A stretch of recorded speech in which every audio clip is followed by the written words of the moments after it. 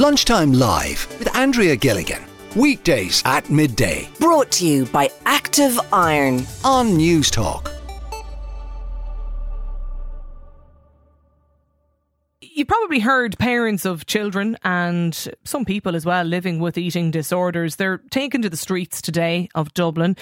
It's part of a peaceful protest. They want to march as well, but they're really looking for reform of eating disorder services in this country. They just want better services.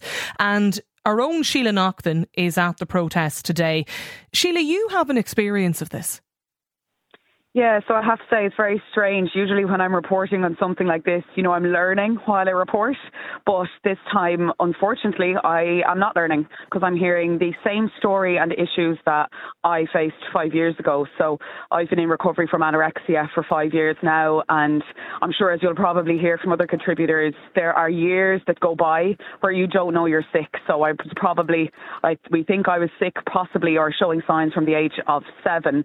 But because there is this lack of understanding of eating disorders and sadly so many roadblocks that you meet when you express that you might have an issue with food, you often don't get the help in time. It's hard to access, and like many of these families say, you end up feeling hopeless and like maybe you will never recover. So yeah, my experience started when I was about 22, 23, when I realised I was sick.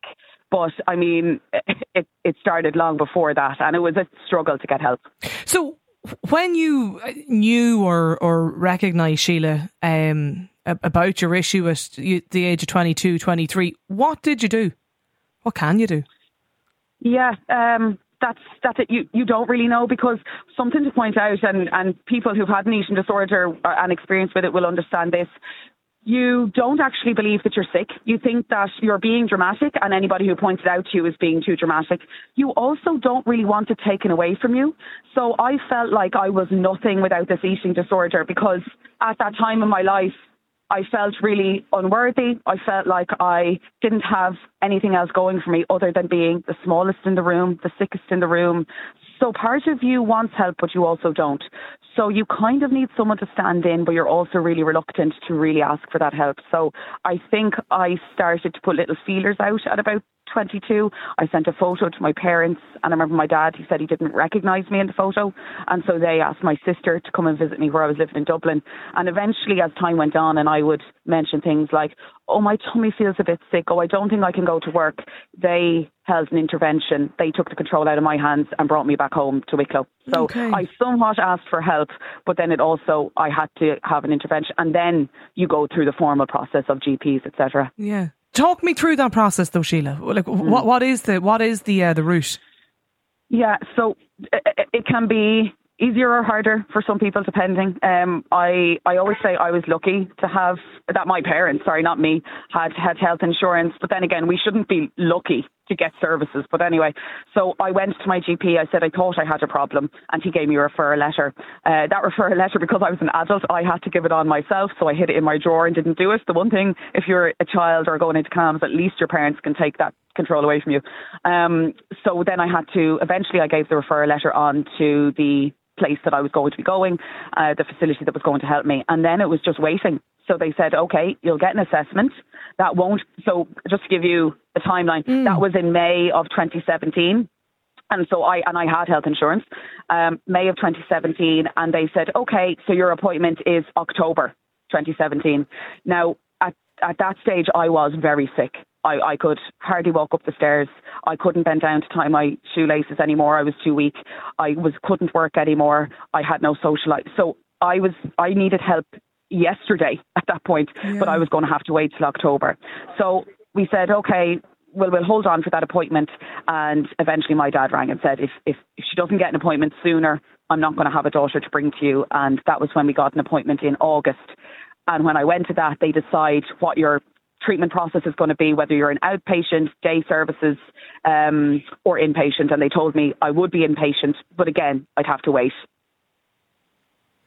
So you went and you went through that the experience of actually, living with our treatment services. How was that, Sheila? Mixed. So I know that inpatient care can, and I think it's useful when someone like me was very medically unwell, but there's so many things that are wrong with it. And it makes me sad to have to say this, because I don't think it's the nurse's fault. I don't think it's the facility's fault.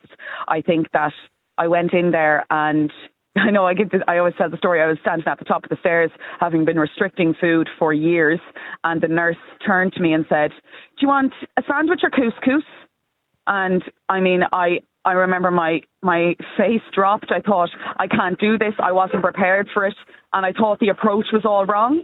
And my dad got told, "You have to leave." And he walked down the stairs and cried. And I remember just thinking, is this place going to help, or is it always going to be like this? And unfortunately, a lot of the time, there's a lack of understanding because there's not specialist training. And Stephen Donnelly, he mentioned this morning, he was on with Breakfast, and he said they're hiring more consultants. Again, not the consultant's fault, but my experience with my consultant was she was someone I met once a week. She didn't know me. She read my file, which a lot of the time the nurses said, "Sheila, how are you doing?" so I can write it down in my notes. So nothing was actually on how I would respond to treatment. None of it was individualised. It was all, "Sheila, we've read this about you, so this is now what you have to do. Sheila, you didn't comply this week. That's bold. You're not getting time out at the weekend." So I don't know if just bringing in more consultants solves the problem. Okay. Because sometimes there was just gaps in how it's tailored when you're in there. And then obviously you go to outpatient care and things like that. And again, there's challenges with that because you're taken out of your bubble of hospital and they say, "Okay, now do it by yourself." And family who have no experience in mental health treatment at all, you support that person. You're very on your own, Sheila, are you? That's what it feels like. Yeah. And even now, like, I'm 5 years in, I kept saying to people today that I met that whose maybe children were at an earlier stage than I am, that you don't have to have the title of recovered to be happy. I'm very happy. I feel safe. Yeah. I know but I have no help now. I was discharged from services. If I have down days, if I have a little mini relapse, if I have a slip, it's on me to try and find help again. And only if I get very bad will I get access to state services route again. Yeah. Susan's listening here as well, Sheila. Susan's on the line because your daughter ended up having to go to the UK for treatment, Susan. Hi, Andrea. Yes, that's correct. I just wanted to start up by saying, I suppose, that like I'm just a normal mum, just like a lot of the other mums that are dealing with this situation. And I feel like I was catapulted into a world of an eating disorder world where there's lack of services and you just have to learn a new language. You're all of a sudden learning about ward of court, court orders, NG feeding, just complete lack of services really. And that's what led to our daughter having to go to the UK. She's been in a UK hospital now for 5 years. So, and was that, really, those 5 years, nothing has changed. Just to explain that, was that due to the wait time or lack of actual spaces, services like? Well, there are no eating disorder beds for adults in Ireland currently. There's 3 beds for St Vincent's, but that's for that catchment area only. So when you have somebody that needs the treatment that's required for eating disorders, which is NG feeding and therapeutic and psychiatry help, that's just not here in Ireland. So therefore then you have to go to the UK. And, we had a meeting with the minister recently and with the board of the NCEP, and in the model of care that they're working on at the moment, even when that's completed and everything's worked on, there still would be no eating disorder beds for adults in Ireland, except for St Vincent's Hospital, which has 3, but you have to be in that catchment area. And, in the 5 years that my daughter has been to the UK, nothing has changed with that regard. So if you don't live in the catchment of St Vincent's Hospital in Dublin, there'll be no bed on the island for any adult with an eating disorder? There's a bed, but it's either you're in a general ward if you're medically unwell, but you don't have any eating disorder support, or, anybody that understands the eating disorder. So really you're being kept alive or NG fed, or, your vitals are monitored in a medical ward, or you're in a psychiatric ward where they can't monitor you medically, only mentally. So that happened with us. Our daughter was in CAMS under 18, and then transitioning from under 18 to over 18 was horrific. There's just nothing in the adult mental health services outpatient to help people with eating disorders. Then if you have to go to hospital, you go in through A&E. Most of the time the person is being told that they're not ill enough, they're not bad enough. The BMI isn't low enough, their vitals aren't bad enough, so they're being sent home. So, but if you are admitted at A&E, then the choice is either are you medically unwell that you go to the general ward, or are you psychiatrically unwell that you go to the psychiatric ward. And that's happened with us for our 18-year-old, and it was absolutely horrific. She just turned 18. There was no services. She relapsed, went into the local psychiatric hospital, and it's so traumatic, So, and then the private hospitals, if you're lucky enough to have private health insurance, the private hospitals don't do NG feeding. So this is tube feeding, isn't it, Susan? Am I that right? Yeah. Yeah. So tube feeding is what the treatment is for eating disorders. And in the UK, here in Ireland, to be NG fed, you need to be made ward of court, because you have to be shown to lack capacity. And, our daughter nearly died while we were waiting for a ward of court to come through. And, with ward of court, then the judge is saying to the HSE, this person needs treatment. They need to go to the UK, or, they need, help. Other than that, there's so many parents in our group that are just, left with no services whatsoever. And there's lots. I know lots of parents and sufferers that are in the UK as well. It's not just our daughter. No. I'm speaking on behalf of all of the parents. And I appreciate that, Susan, because outpatients or inpatients. It's not an easy story for you to come on and share with the nation today. And I appreciate you doing that. Your daughter was she 17? Did you say when this? Yeah. So she was 17. Between the ages of 16 and 17, we had her at the GP with different issues, but it was never picked up. And then eventually we had a referral to CAMS outpatient, but they didn't have the services required. So she went to CAMS inpatient, and she was NG fed there, and turned 18 and was discharged because they've nowhere to send you when you turn 18. And now she's in the UK. And now she's in the UK. And that's our journey. How is she, our Susan? journey is not. Yeah, she's doing better. Now she has severe anorexia. So, other people in the group, they're, having issues with outpatients. Most of the CAMS or adult mental health services don't have dietitians, don't have therapists. We were told our daughter was in CAMS having therapy 2 times a week, 3 times a week, had a dietitian, was being NG fed, to being discharged to adult services and being told that a therapy session would take 6 months on a waiting list, and no dietitian. The psychiatrist telling us he'd never dealt with somebody with an eating disorder before.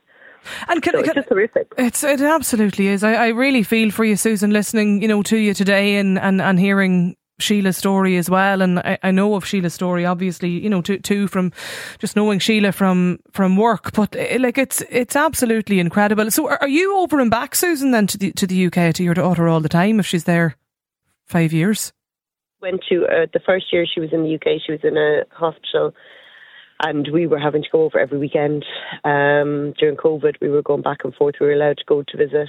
It's a strain on everybody in the family, and we often say that an eating disorder in a family is like a grenade going off. It's just not the person that's suffering or the parents, it's the siblings, it's the other members of the family.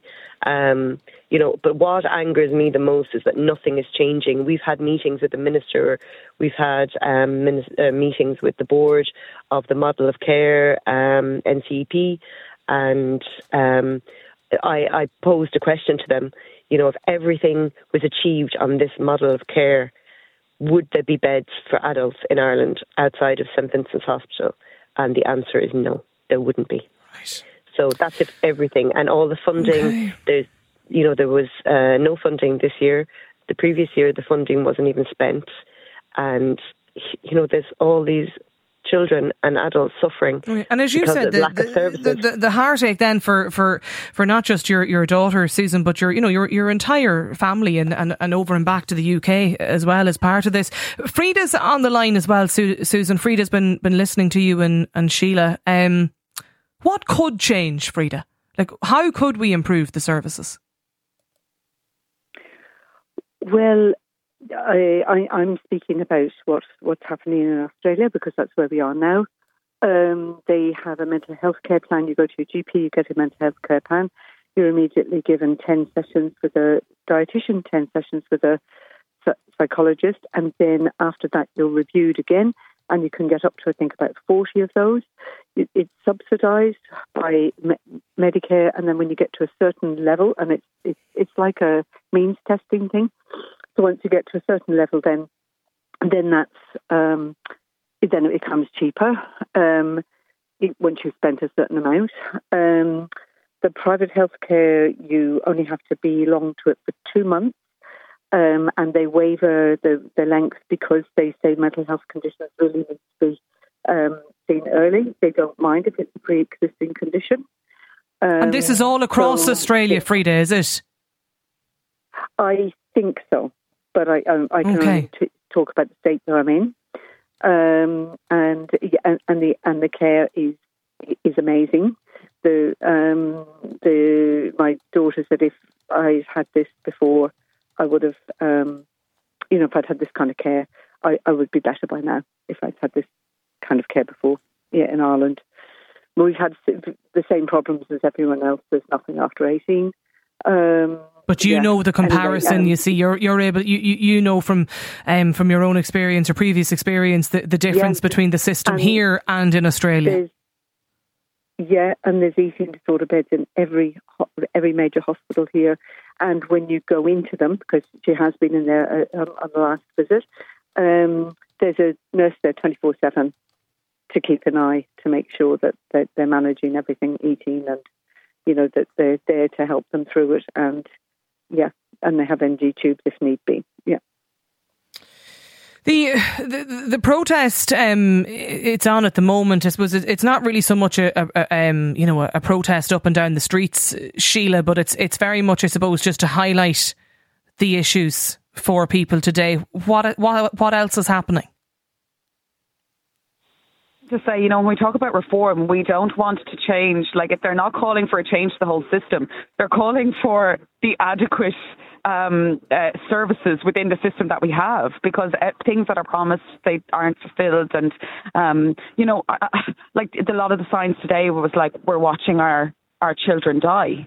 And that is what it is. And, my heart breaks for that lady there who's in the UK, because I know when my dad was watching me, he just said he was watching me turn into a corpse in front of him, and there was nothing that he could do.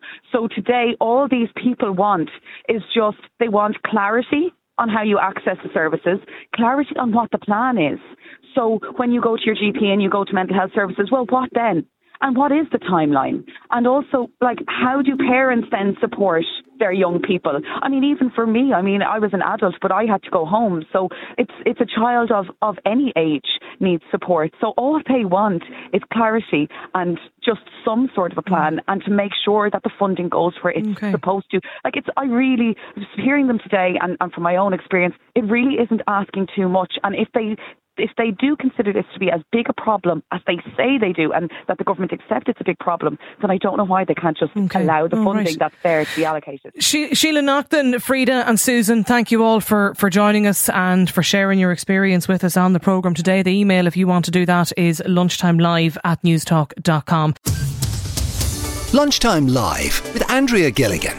Weekdays at midday. Brought to you by Active Iron On Newstalk.